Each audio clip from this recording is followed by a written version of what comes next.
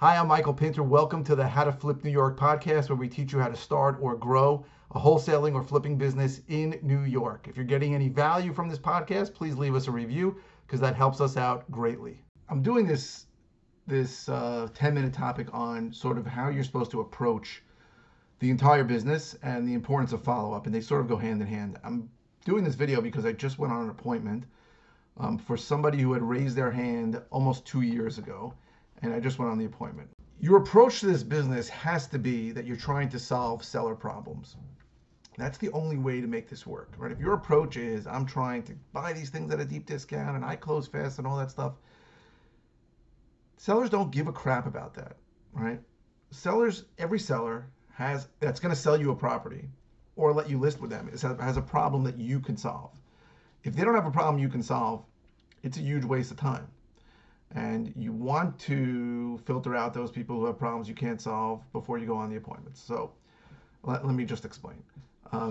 We define a lead as someone who has a house to sell and wants to sell it. Until someone has raised their hand and said, I want to sell a house, they're not a lead. Maybe they're a prospect, maybe they're a suspect, whatever you want to call them. But once they've raised their hand and said they want to sell the property, it doesn't always mean you can solve their problem now, right? There has to be a level of motivation where they're going to sell it to you at a discount or list it with you. And sometimes, not sometimes, but a lot of times, they're not ready to do that right now for whatever reason. So here's the point.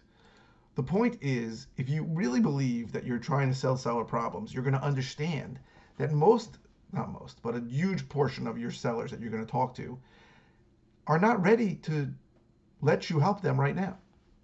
So here's what I mean. I know that when you go online or you read stuff on TV, the idea is that there's billions of people out there who have some kind of crazy issue that they can't list their properties with, and you're going to hit them based on some list, and therefore you're going to be able to buy the property in 2 weeks. That just hasn't been our experience. It happens sometimes, but most of the time, they are not ready. So it's important to understand that follow up, and we've done some videos on follow up, and we'll probably do more, but follow up is crucial because, I got this guy finally. How did we get him? We got him from an RVM. So we dropped a ringless voicemail into his cell phone, and he called and said, you know what, I'm thinking about it. Almost 2 years of coming back to him almost every month or 6 weeks and saying, hey, are you interested? Finally scheduled an appointment for this morning, and I went to it. So, and I don't know if I can help him. That's the truth. We may or may not be. But the approach has to be, we're here to help you, whatever you need, right? We very often, and we've gone through this before, we list properties too. So very often we'll give people multiple numbers. We'll say, hey, this is the number you can list it at. This is what we think you'll probably sell it at, which is a little less than that. And if you want, we'll buy it from you at this number. And it's going to be less, and you're going to leave money on the table. People think that's crazy. Everybody will list, but some people just don't want to list for whatever reason. So you have to do what's in the seller's best interest. When the transaction's over, the seller has to feel like you were helpful to them, not that you screwed them over. And I know that a vast majority of the outside world looks at our business as we're just screwing over sellers. These sellers are imbeciles. They're selling to an investor when they can go list it. It's just not the case. Now, historically, in most places, it's about 10%. About 10% of every property that gets sold will not sell on multiple listing service with an agent for a variety of reasons, right? Sometimes they're super innocuous, like they sold them to their cousin. But very often they're going to sell to investors, and that means there's some reason why they couldn't. Maybe it's speed. Maybe they couldn't wait. Maybe they just were embarrassed by the way the property looked. Maybe they had a bad experience with an agent before. There's all kinds of reasons why. All kinds. Maybe they're in foreclosure and they don't want people to see it when they go to closing. Your job as a seller is to dig to find that motivation, to see if it's serious enough for you to buy it at a discount, or if you choose to go the real estate broker route like we have, then you want to list it for them if that's in their best interest. And I've told people many times, you selling it to us is a huge mistake. I told the guy this morning, the house is in great shape. So I think you should list it. I don't think it needs a penny, to be honest with you. And it's a great house in a great area. We'd love to list it for him. But if we don't, and he goes somewhere else, I'm not going to be angry, right? You have to build up enough of a pipeline that you can be honest and open and approach every single seller and seller appointment as a way to help that person to solve a problem, right? And any other approach is going to probably be transparent to the seller and end up very often in being a situation where you're not going to get the guy to list with you or to sell you the house. So you have to approach it. Now, follow up is crucial. So in this case, I think we'll probably get the listing. I think we will. And that's only because we made, how many is it? 2, 4, 6, 8, 10, 12. We made 14 attempts to talk to 14 touches to this guy over the last, uh, 18 months. So we've reached out to him almost every month or every month and a half. You have to be top of consciousness. You have to be. Um, and it's very easy when you start out and you don't have deals and you've watched crap on the internet that told you go to wholesale and you'll make $12,000 in 3 weeks. And you're trying to do this for a couple of months and you don't have a deal. It's very easy to think, I just need new leads, I need better leads, my leads suck. But if you don't approach this from, I need to follow up, the people that really track this, and we don't track it, and we probably should, how many deals we get from like an initial appointment versus how many we get from follow-up. But the people who do track it are somewhere between 40 and some are 60%.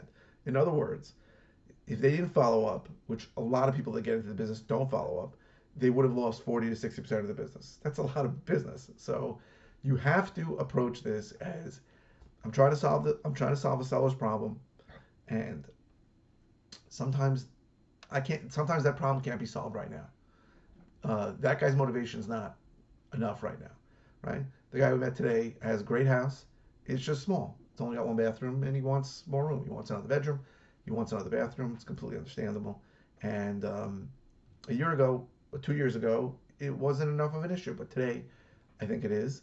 And I think we're going to list it for him, and I think we're going to make money on it. So you've got to understand there's gold in the leads in the follow-up. If you don't systematically follow up with these leads, keep contacting them back on a regular basis, and we have videos on follow-up on how to do it, you are absolutely leaving money on the table. And sometimes it can be half the business. So just think about it. If you could double your business by sticking to follow-up. Now, some of the follow-up's done by me, some of it's done by Leads Manager, but if you're starting out, you're going to do it all yourself, of course.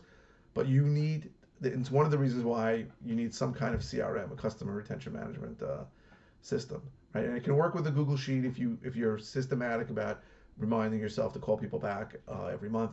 But the advantages of a CRM is that it'll put tasks ahead for you and remind you to do it. So it's just, I sort of felt like these two things were connected.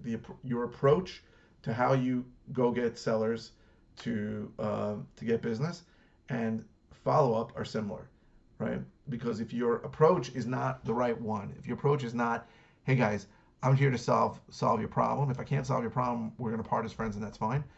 If your approach is anything other than that, and there are people who are unscrupulous in this business and say, I'm just trying to make a quick buck, I'm just trying to get something at a discount, and I'm going to wholesale it for $3,000, whatever they're doing, then follow-up seems ridiculous, right? Because if you're just trying to make a quick buck, then just buy more leads. But if you understand that the sellers are people, right? I said normal people. Most of them are normal people. Some of them are not.